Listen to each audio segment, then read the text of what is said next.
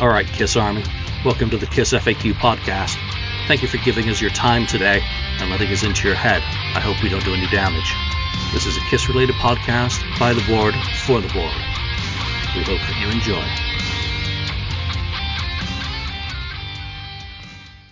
Welcome to episode 406 of the KISS FAQ podcast. I'm your host, Julian Gill. Today is Marcus Almighty Mark. Greetings. Welcome back, as always, and the voice of reason, 69 Blizzard. The other guys are doing life. Life comes first, as always, before we get to hang out with our friends and talk KISS. We're going to do some random topics at the end of this episode, but we're lagging a bit on talking about a really cool, I'm going to call it a KISS-style tribute album. It's Classic 78's second CD release. Back in 2017, they released 2 EPs digitally, Side 1, and the follow-up, appropriately, called Side 2, which they then packaged up the following year as a CDR. And nice touch, guys, on that one. It came with a sticker and a tattoo. Very kissy. And what they, I guess, kind of do is they're semi-anonymous, though most people know who they are, group of fans who record music in the style of what a KISS album might have sounded like in 1978, hence the name Classic 78. And you know what? I think it's a really super fun concept and idea to just try and write something in the style of that music. So we've had, a week or so, this album on repeat. I'd like to just, get your guys' overall thoughts at least, on the album and whether you're familiar with Classic 78 prior. Mark? Yeah, I was familiar with this outfit. I was a fan of the Side 1 and Side 2 bit when they released it. I enjoyed it very much. And I really liked this album. I had it in the car, and every day I listened to it at least twice fully.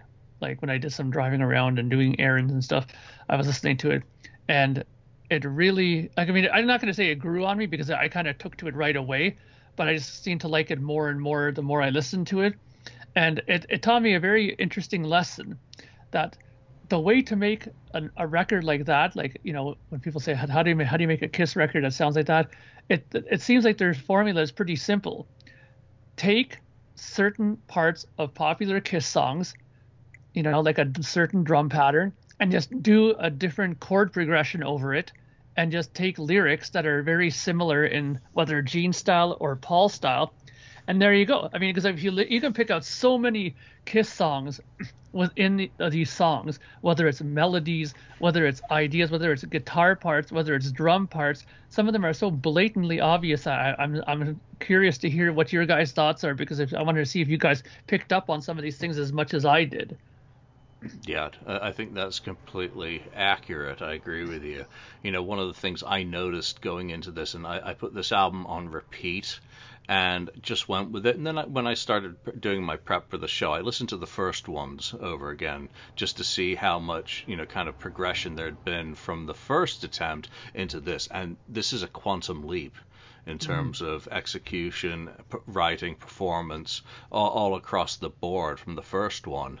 And I call it the first one simply because I've got the unoriginals, and I didn't get the EPs when they were individual, so some people may still refer to them as Side 1 and Side 2 for the separate material on each of those.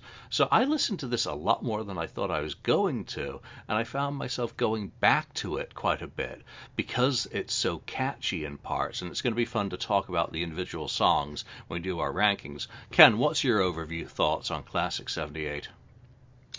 Yeah, it's the main thing about it is everything sounds like KISS, or something that KISS may have left on the in the demo form, or just didn't make an album. It's like an album, it's like a song that, this could have maybe made one of those Rock and Roll Over album or Love Gun or whatever, in sound. And you hear all these different KISS-isms, I guess you would say, throughout. It's like, wait, that sounds like this, and it sounds like it's coming from left and right. It's always something come and like, oh yeah, what's, thinking what song is that from? You kind of have that, has that feel, or and so on. So, but the most I got out of it is it's just fun, and the other thing about it is it's Kiss, and you know what? It make me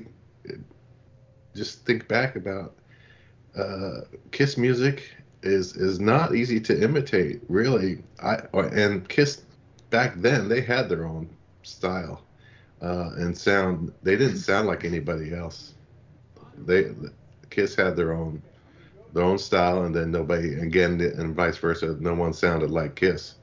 They were kind of their own little sound. I think it may be due to, like, Mark was saying about starting with the drumming. It could have been, the Peters, jazz, influence and that sort of thing, is the starting point of it all. And but yeah, it's just fun, and it's anything that sounds like Kiss is, it works for me. Yeah, and Ace's unorthodox guitar playing, True. Gene's voice, which I'll be I know. mentioning in a few places on some of these songs. It really is. But I like Mark's, idea that, you jam a Kiss song, you take a riff and you just start playing with it, just like Gene did with the Stones' Bitch. I do that with Kiss songs mainly because I'm just not a good enough guitarist to really get through all the songs, just other than stuff like Rip It Out or Love Her All I Can. Those I got no problem playing the rhythm tracks all the way through. But other stuff, I'll learn a riff and then I just start fiddling with it and twisting it and going off in my own way and making my own music. That's what I do with a guitar for kicks. I don't really play other people's music. I take other people's music and turn it into my music that no one ever gets to hear except for the neighbors. So what we're doing with these songs is just putting it through the ranking machine. We've got to form them into an order to discuss, so each one of us have ranked them from the most kissy to the least kissy, and that is, of course, favorite to least favorite. And there really are no bad songs, but something has to come at the tail end. There are songs that I guess we prefer over others. So let's jump in. In last place, just garnering 4 points, and so that makes it a pretty universal least favorite song, is Queen of Hearts. So Ken, let's start with you on your thoughts on that one. Yeah, Queen of Hearts. It's one of the couple that or the least Kiss sounding to me. Is that the one that was with? That's like. Is that the Ace one? No, that's the Oh no, Paul that's one. not the Ace one. That's the. Oh yeah, Paul one. Sorry, I'm getting it mixed up. I listen to this too much. Um, uh, yeah, the Queen of Hearts. Yeah, it sounds like a kind of like a Paul song, but I think the riff structure of it doesn't sound like something that Paul was writing maybe as much like that in the 70s. So it's a good song, but it sounds more like something maybe would fit on his solo album versus maybe like Rock and Roll Over or Love Gun. But yeah, it's not quite as kissy as the other ones. It still has the Paul isms in the vocals and stuff, but it's not as full force Kiss like some of the other ones. Not kissy enough. Not kissy. Mark, what about you?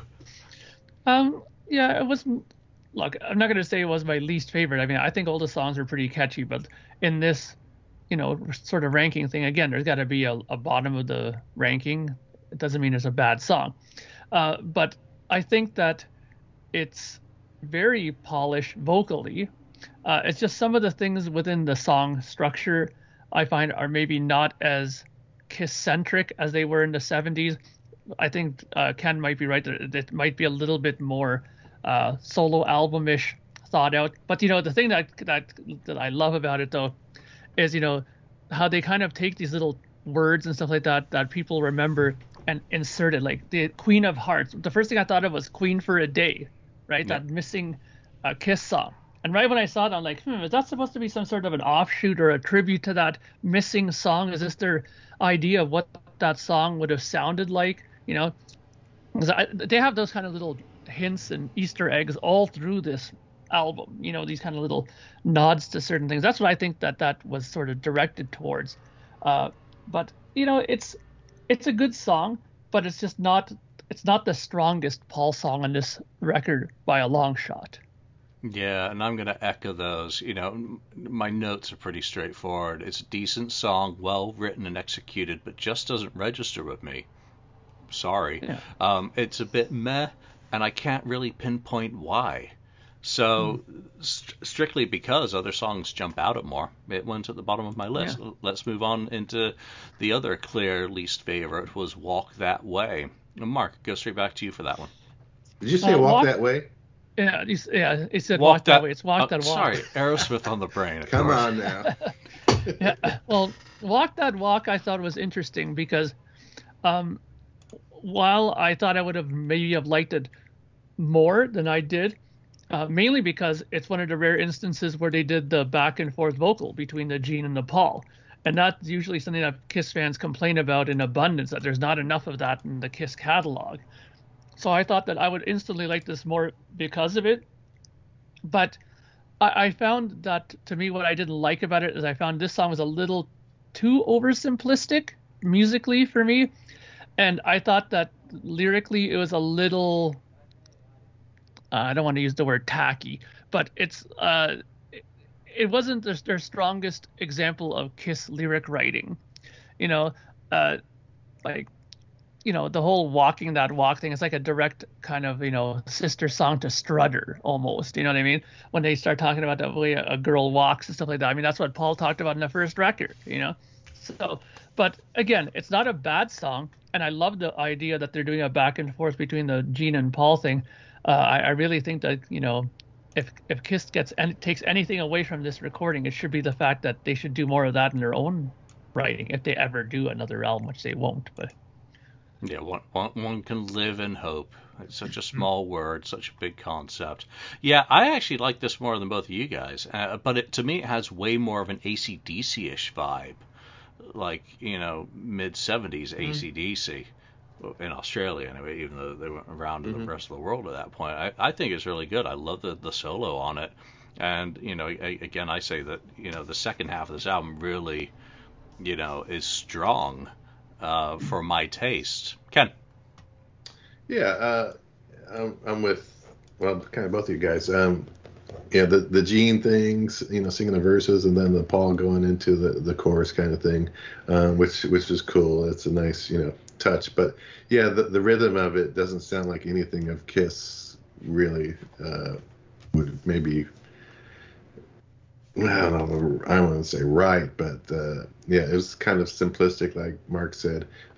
Though your point about the AC/DC, it might be a little true because I think the chorus, I could see that being sung by,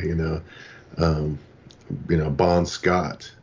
It just was like, yeah, that could be an AC/DC song if you put it, had Angus playing and him singing, but yeah, but it still works. I mean, it still has some Kiss, feel to it, but not as much. That's why it's on the lower end.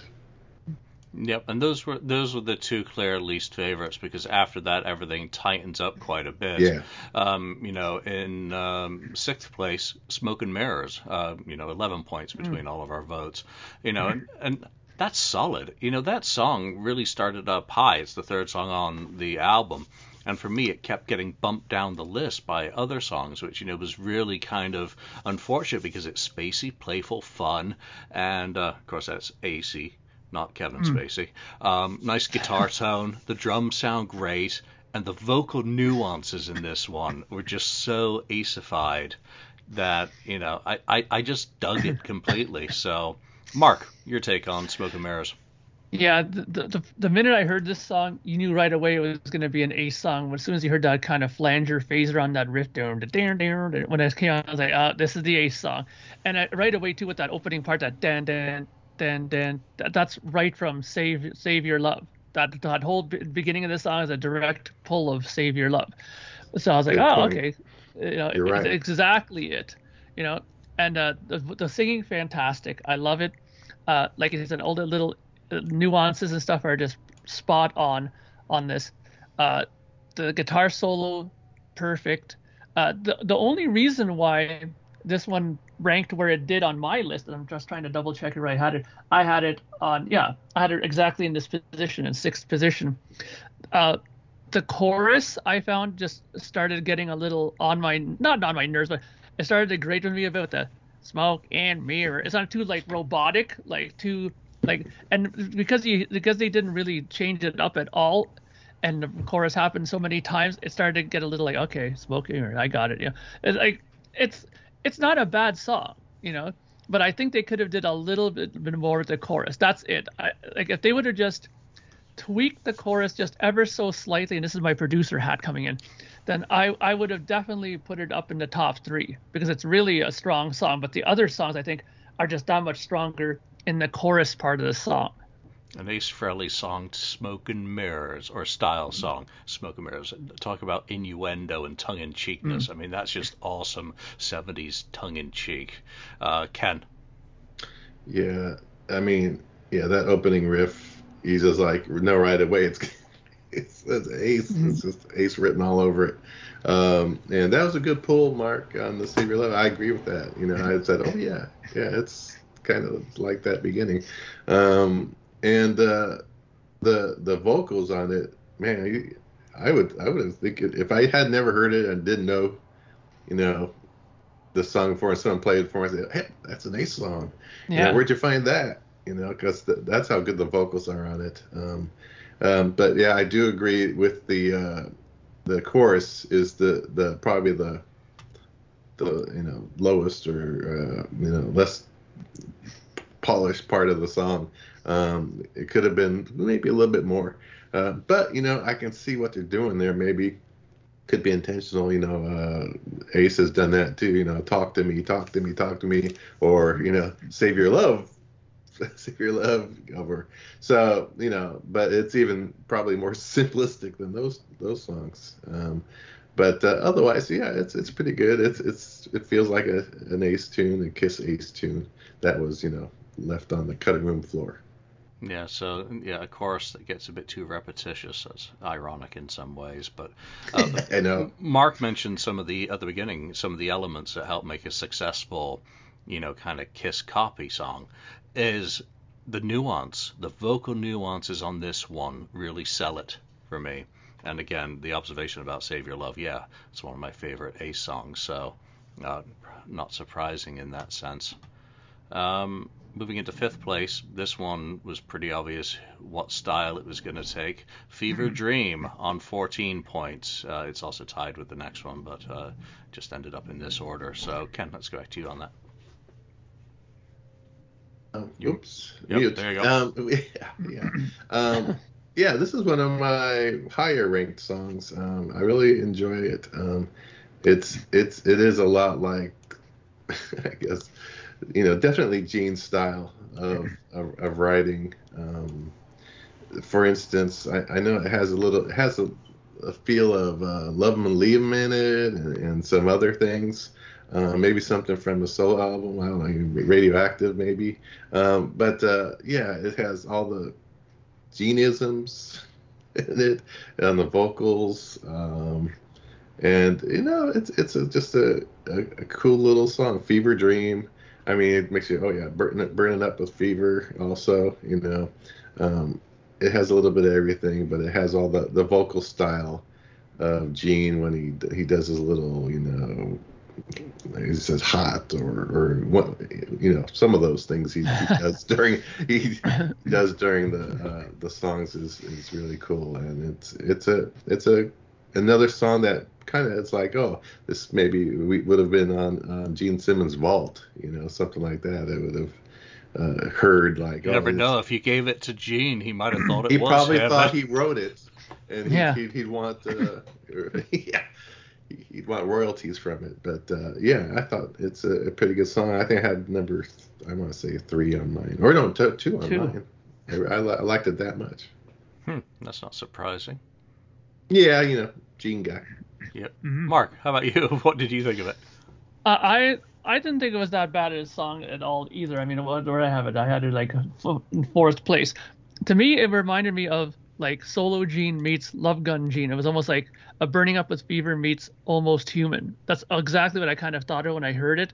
It kind of had like those kind of little, parts in it that reminded me of that some of the singing style that he did. And as soon as you see Fever in the title, it's like I just right away in my head was like burning up with fever. I just right away thought of that, even though he didn't sing it like that. But it's just these little things that are just appearing where you just right away put a connection to Kiss in it, and I think it's good. He does, again, he does those little things that Gene always does in his singing, those little accentuations of certain words and stuff like that. The bass playing is very Gene in this as well. Excuse me, and yeah, it has those kind of single note grooves that Gene likes to do in there. It's either he either does very simple chord progressions like da na na na na na da na na na. That's always kind of Gene. And if that's not it, then he does like those kind of dan dan dan dan dan like single note things. That's very Gene as well, where he plays it on guitar and doubles it on bass. So whenever you hear that stuff, you can think right away, okay, this is going to be a Gene song in there. And if he does like, oh yeah, like all that kind of stuff, then you know it's Gene. All right. So it's good. I mean, and lyrical, the topic was very much a Gene thing too, So it hits all those sweet spots for a Gene fan. Okay, so this is my second from bottom song, and I just think it hits a little too close What? to some Gene demos Oh. to be to be original.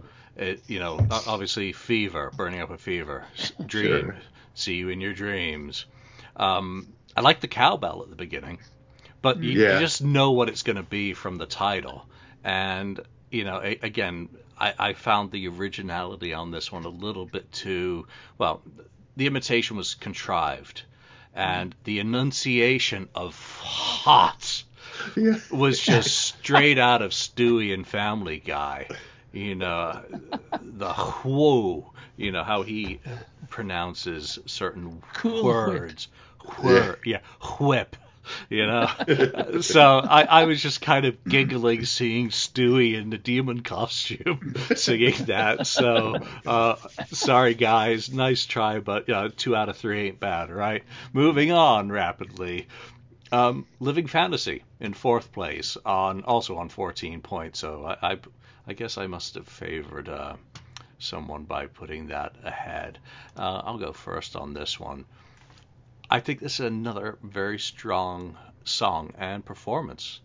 And it makes the previous song, which we haven't talked about yet, an excellent 1-2 punch on the album. The drums totally shine on this one, along with it's a perfect riff, great vocal, and it's recorded in the key of fun.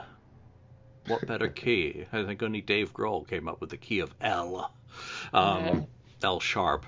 Um, I could do without the kind of breakdown section, which I think borrows a little bit too much from Angel, late Hmm. 70s Angel, during the end of that refrain. But I love this one. Mark, what about you? Yeah, I mean, again, this is another cool song. I mean, again, when you see the title, "Living Fantasy," you think right away, oh, we got a Paul one coming up now, right? So, and it has those kind of, you know, Paul-ish kind of writing bits in there, that kind of, really cool melodic chorus in there, and his kind of writing in the verses are, it's just whenever you hear him sing a song, you expect certain things, and this song has those things in spades again. I mean, I think that the songs that I have in my upper three are just songs that I find that just resonated with me the most and just kept going in my head, even when I was out of my car in my house, and these songs are just going through my head all the time.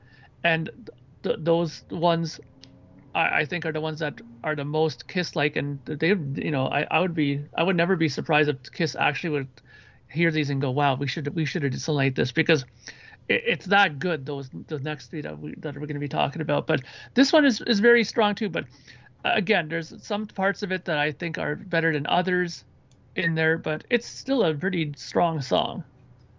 Nice. Ken, your thoughts on it? Yeah. I mean, the first thought for me was, I mean, the opening riff makes me think of "It's All Right" from Paul's solo album, the first song on the. I mean, it's very close to that song, and a lot of the writing of that song, it's very similar. Also a little bit of like Tomorrow and Tonight thrown in some other stuff, but yeah, it's a good song. It sounds definitely like a song Paul would write for sure. And the vocals are really good on it. Trying to be like Paul, pretty good job. So yeah, I'm with you guys. It's a pretty good song.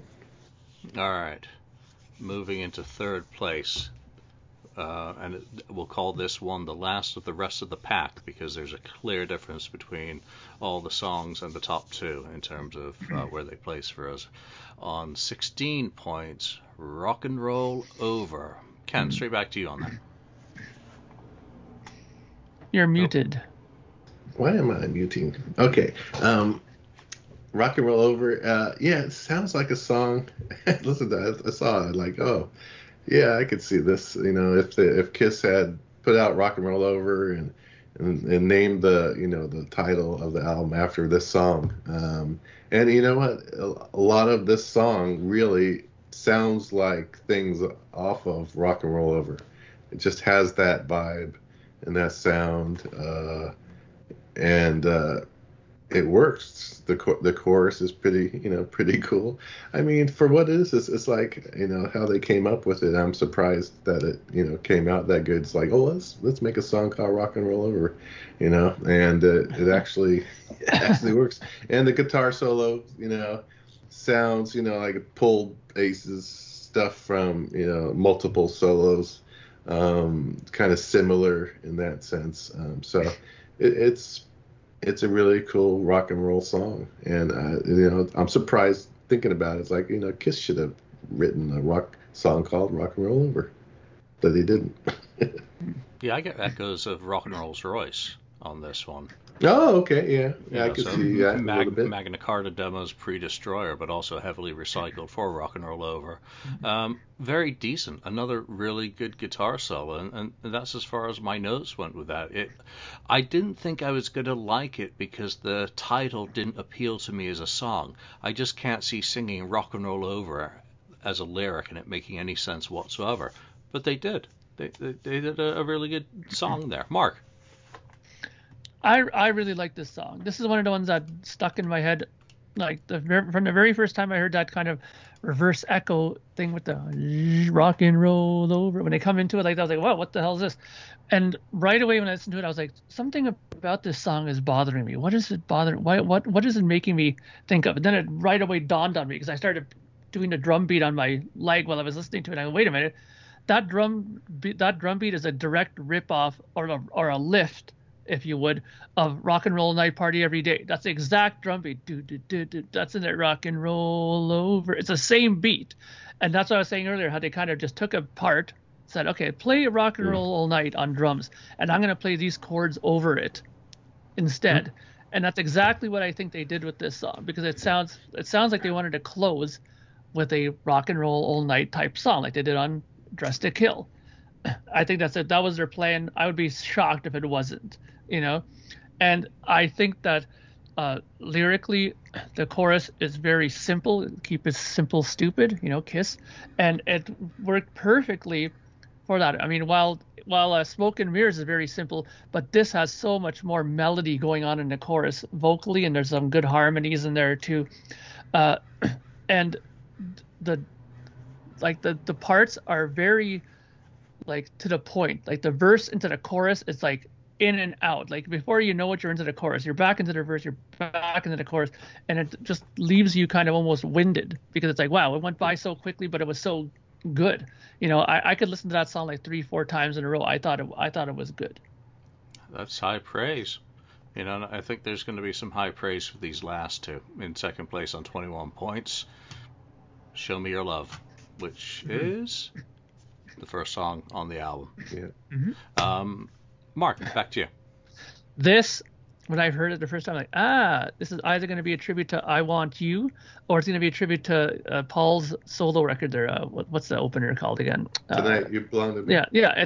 That's the first thing that came into my head when I heard that. Like, this is supposed to be something in tribute to that, because that sort of vocal thing and that kind of clean guitar bit that plays underneath it, that's either, I Want You, same kind of idea, and Tonight You Belong to Me, same thing. That's a very Paul thing to do in that song, and I think it's a great song. I I think that it's what am I looking for? What's the word I'm looking for here?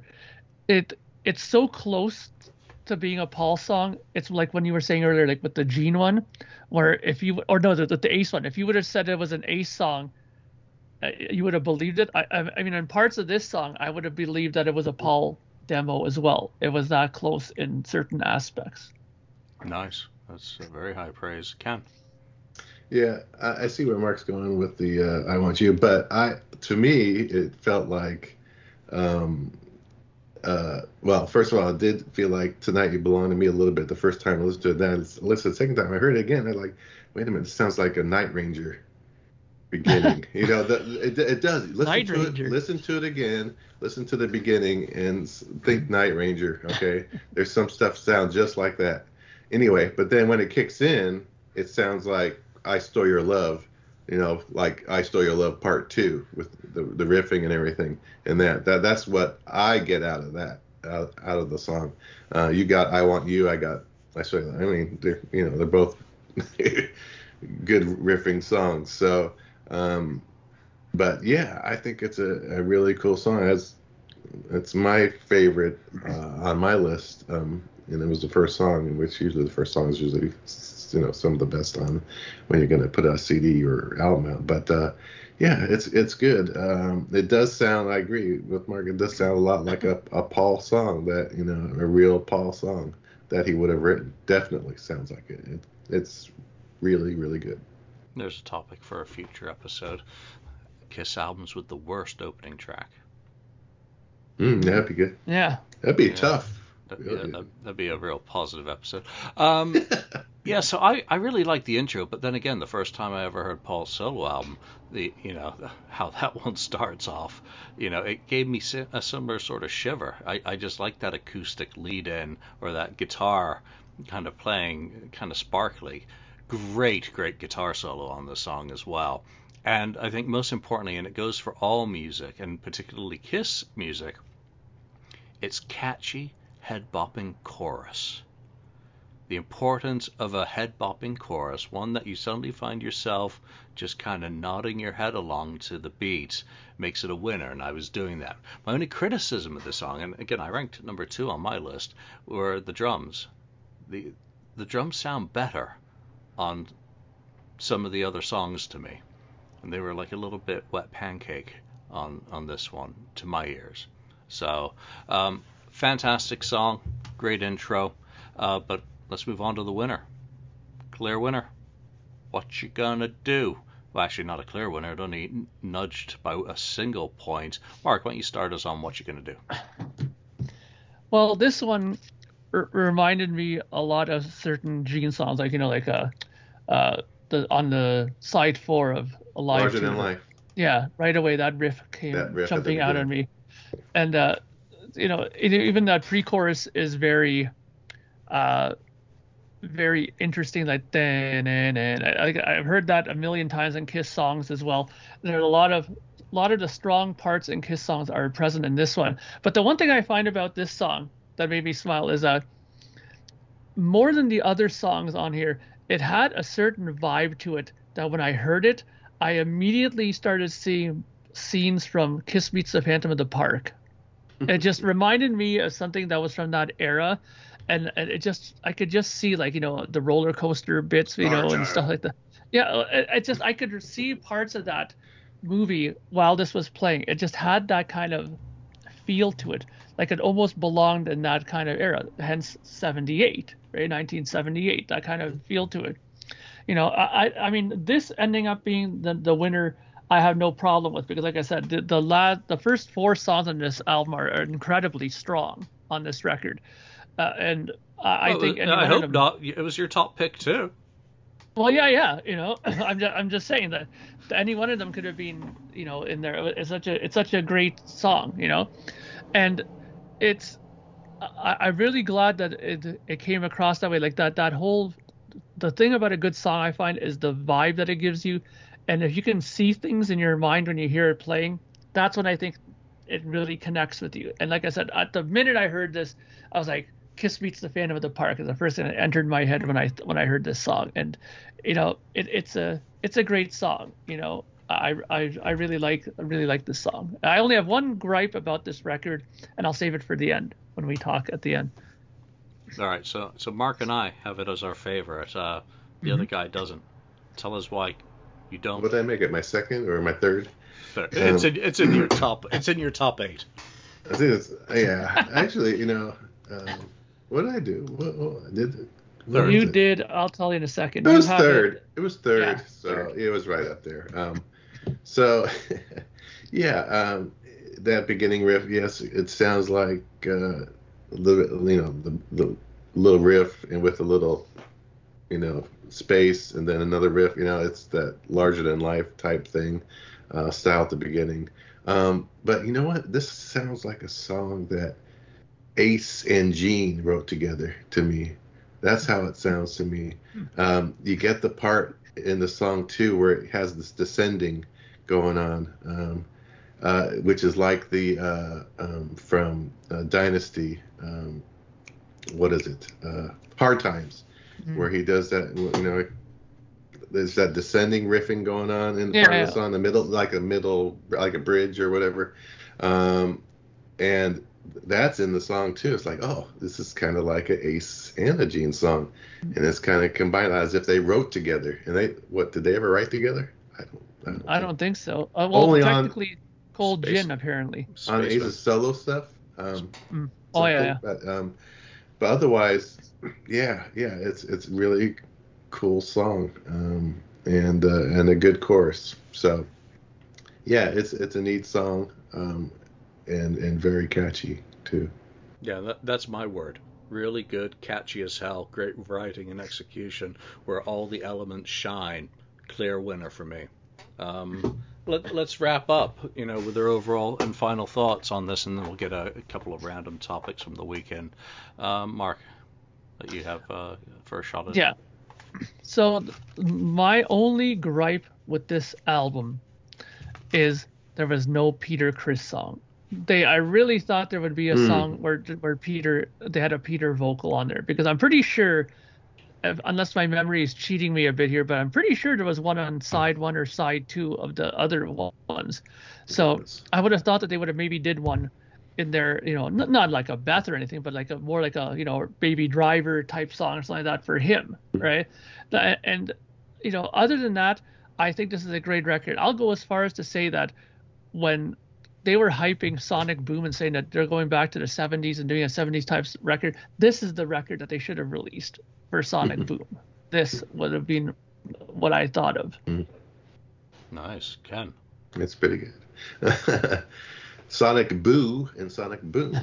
Anyway, I like it. I think if it's a fun, again, like I said earlier at the beginning, it's a fun listen, and if you like to listen to that Kiss kind of stuff and 70s, Kiss riffing and the Kissisms and stuff that's going on in it, it's interesting at the same time to perk your ears. You hear something, you're like, oh yeah, that's that's a little like this or that, but it's just fun. And if you buy maybe tribute albums by Kiss, or if you're into anything like that, if you love that stuff, it's similar to Kiss, then you'd probably want to get it. Just because it's a good listen, and it's, like I said, fun. Yeah, they got themselves a pretty good drummer for this project, Charlie. Yeah. Yeah. Yeah. Charlie Benante. Yeah. Yeah. So my final thoughts is it's super fun. And if you just want to listen to something new, something different, some songs you haven't heard before, give it a shot. It's available on Amazon digitally or the iTunes Store, not Apple Music. And also, go over to classic78.com and you'll find all the links to where it's available.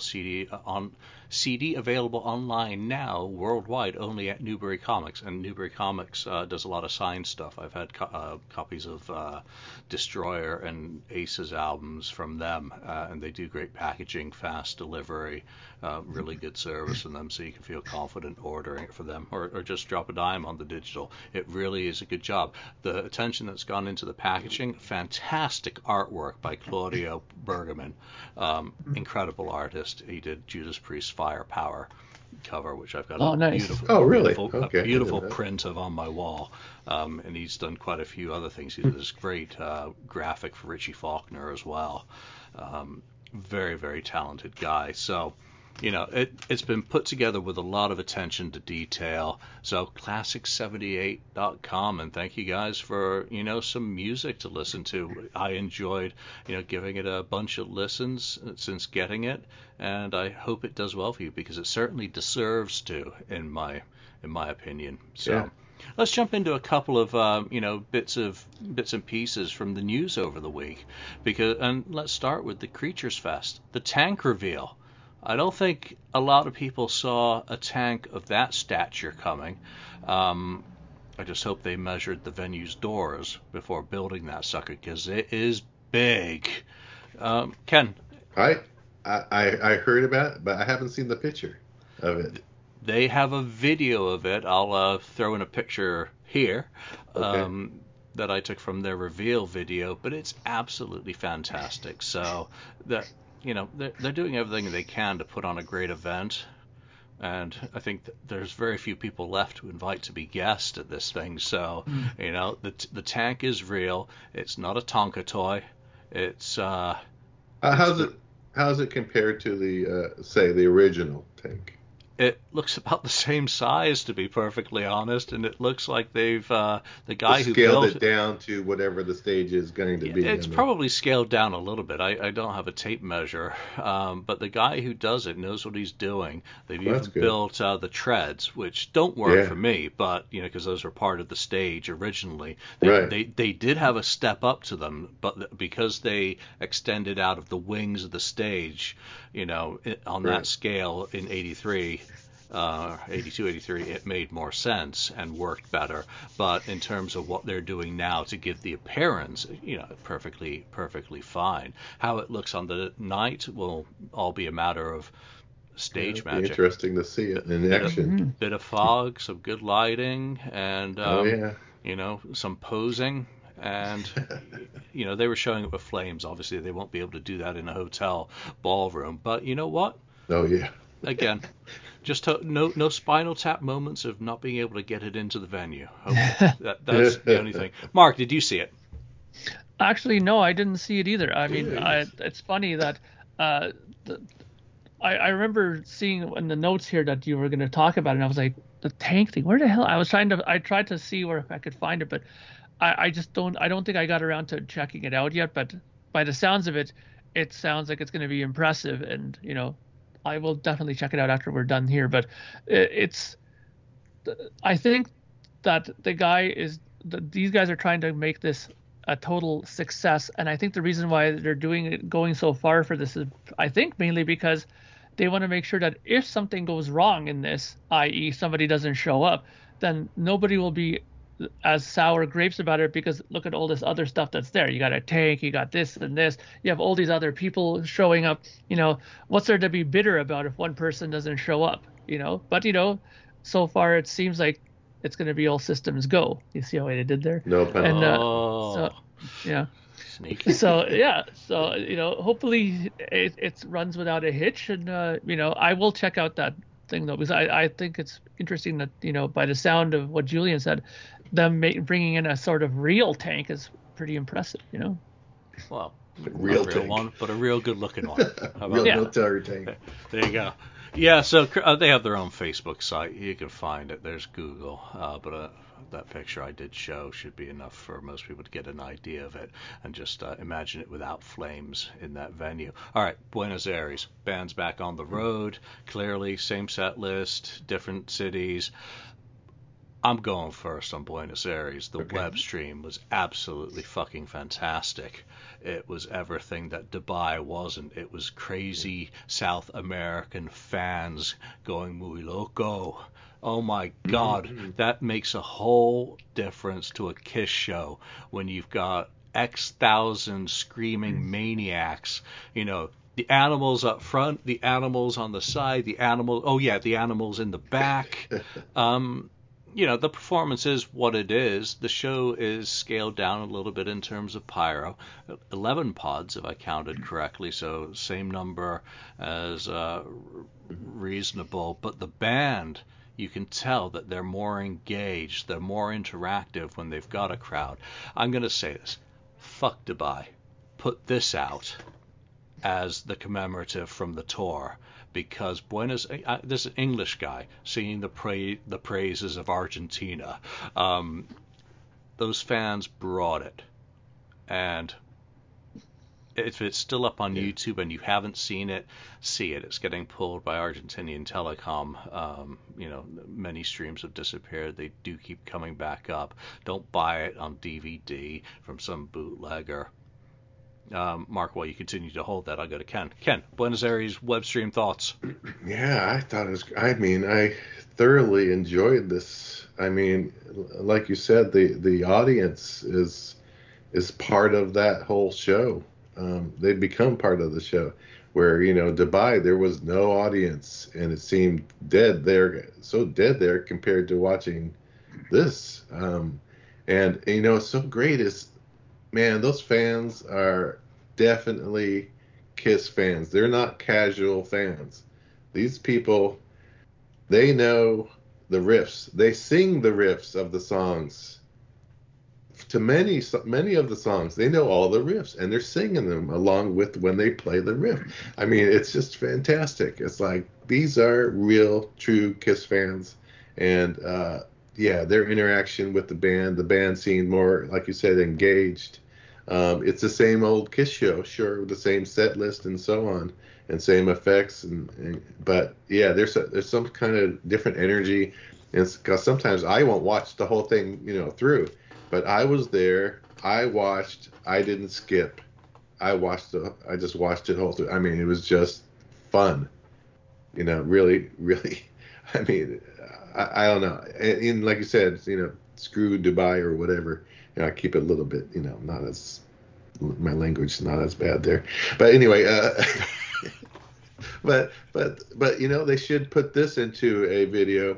Give this to the people who purchased a Dubai package and give them this as a video instead. Produce that and send it out. Yeah. Again, Dubai is such a debacle at this point. Debacle. Yeah, it gets Ken screaming Dubai every time you trigger it. Okay, Mark, your thoughts on it? I think it was really, really good. It was nice to see a concert of that scale again. You always hear stories or you see things about Rio and stuff like that from '82 and stuff like that. And then there was some footage before, I think, on Sonic Boom when you bought the CD one. There was a DVD of some stuff from Argentina there as well, and that was a pretty decent crowd as well for that. South America has always had an extremely strong music scene, whether it's for rock music or whether it's for metal music or whatever. They're just very loyal musical people out there, and I have always been impressed with that. One of my dreams before I die as a musician is to be able to play in South America at least once and to get my albums out into South America at least once, because I think that there are a group of people that appreciate music far more than some North Americans, and I might get a little bit of hate for that, but I think it's true.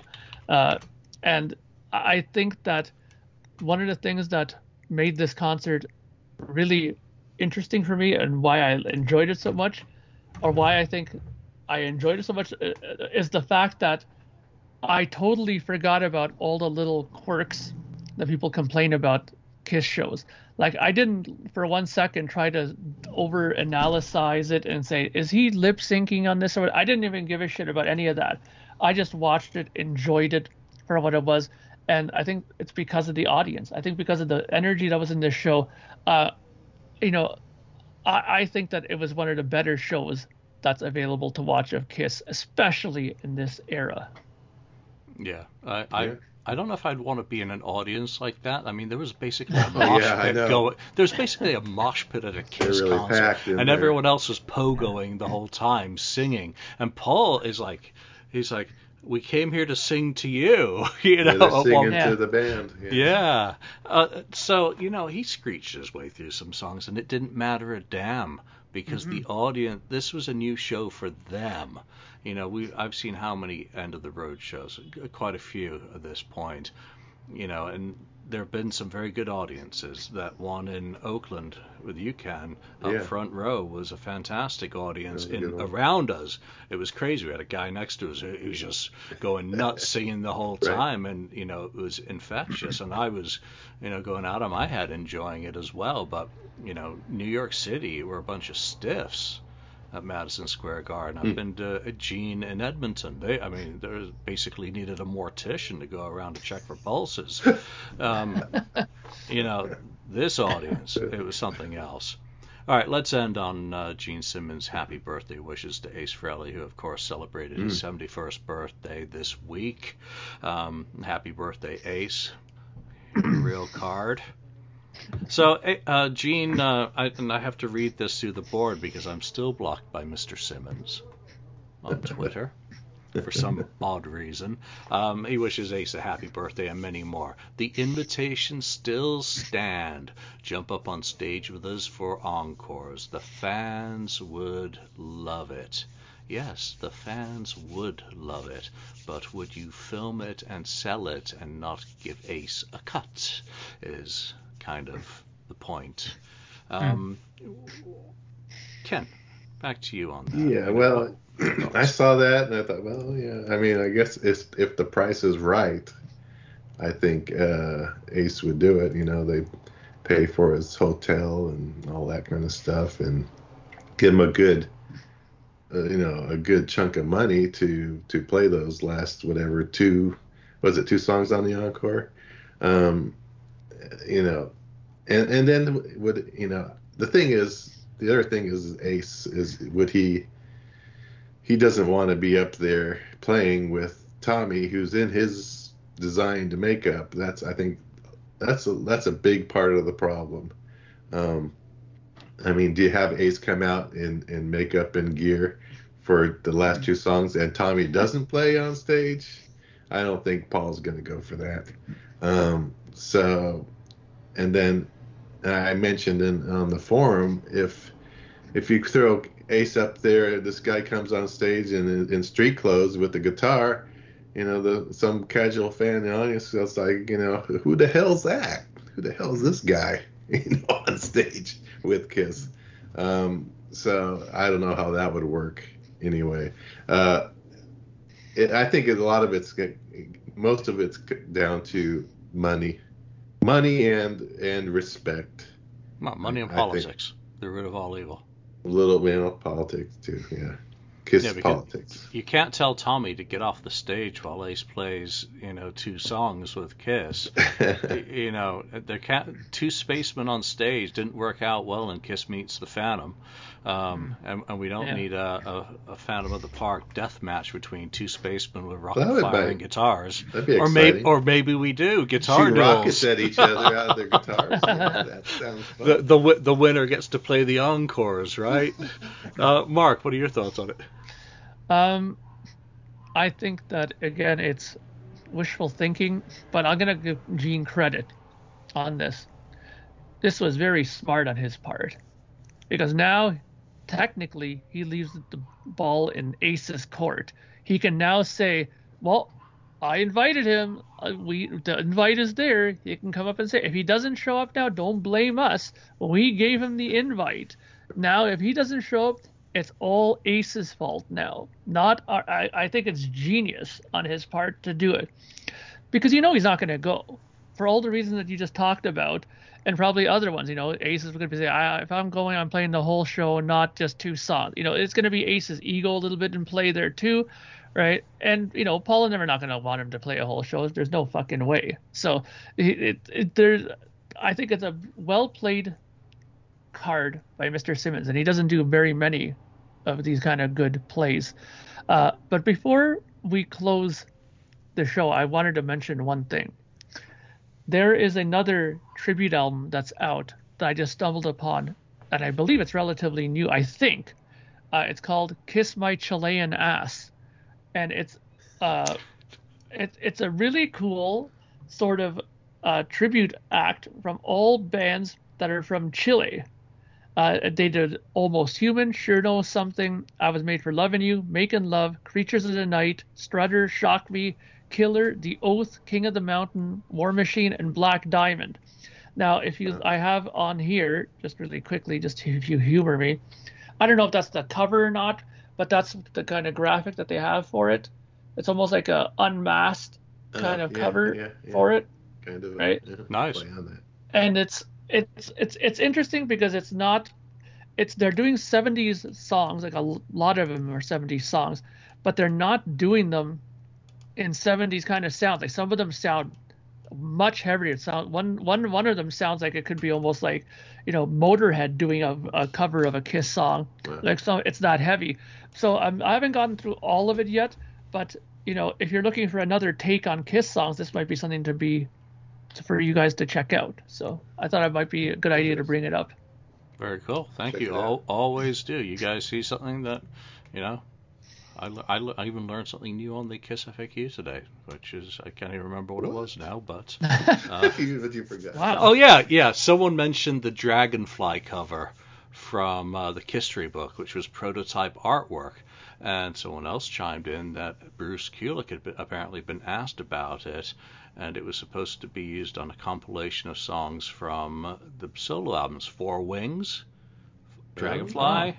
Interesting. I was like, whoa, that suddenly makes sense, so, because obviously Best of Solo Albums wasn't issued in the United States or in quite a few markets other than phonogram territories in 1980, so... very, very interesting to me. So there we are. That's Classic 78. That's our review of their Phantom CD. Do check it out. Classic78.com. And check out the Chilean one that Mark has mentioned as well. And the other topics. I think Gene inviting Ace again is just a politician's thing. It's like saying, read my lips, no new taxes. It doesn't do any harm to say, and it may not be something he intends to honor, but it certainly sounds nice on Ace's birthday rather than regurgitating the stuff that we usually bitch about him regurgitating about Ace or Peter. So from that point, it's very positive. It's all good. Maybe they could be a happy family after all. All right, that's it for this week. Thank you for staying with us, and we look forward to your points and of contention on wherever you listen to this episode, and we shall see you next time. So from Ken and Mark and myself, bye for now.